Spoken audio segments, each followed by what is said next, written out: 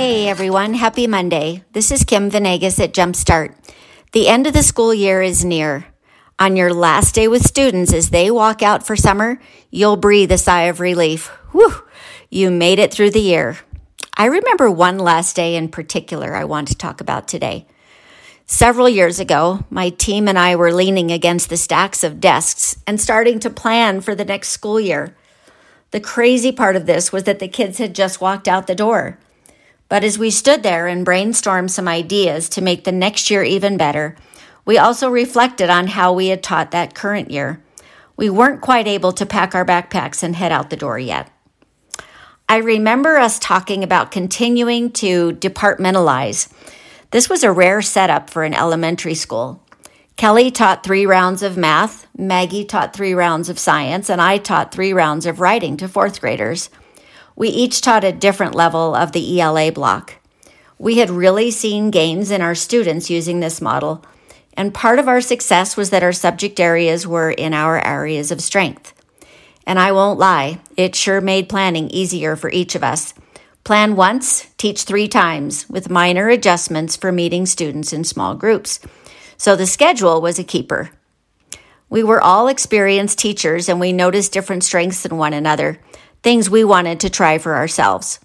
Kelly, for example, streamlined a system for keeping tabs on limited laptops and tablets. Maggie used a 5-drawer cabinet to organize for each day of the week. It's Monday? Open the Monday drawer. All of her supplies, the copies she needed, and teacher guides were there. As for me, my ELA group needed extra support, and the 3 of us talked about ways we could best utilize my TA so our students could meet with 2 instructors during the hour they were with us. We also talked about how to best help our students with behaviors.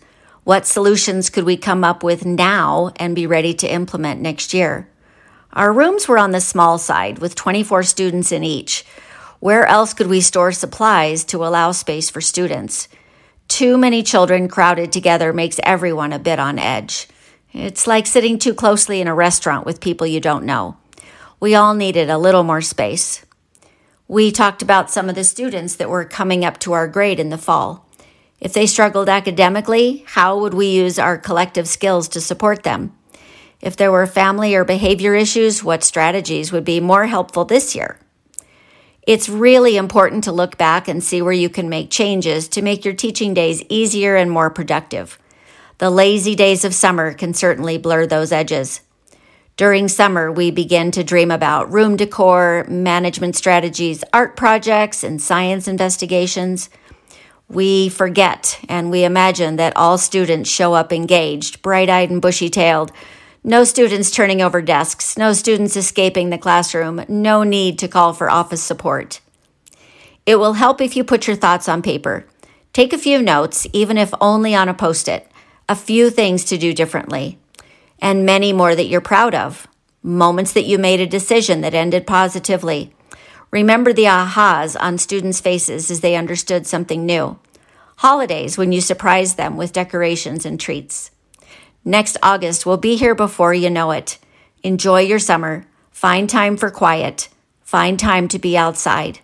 Spend time with family, friends, and your animals. Go somewhere new.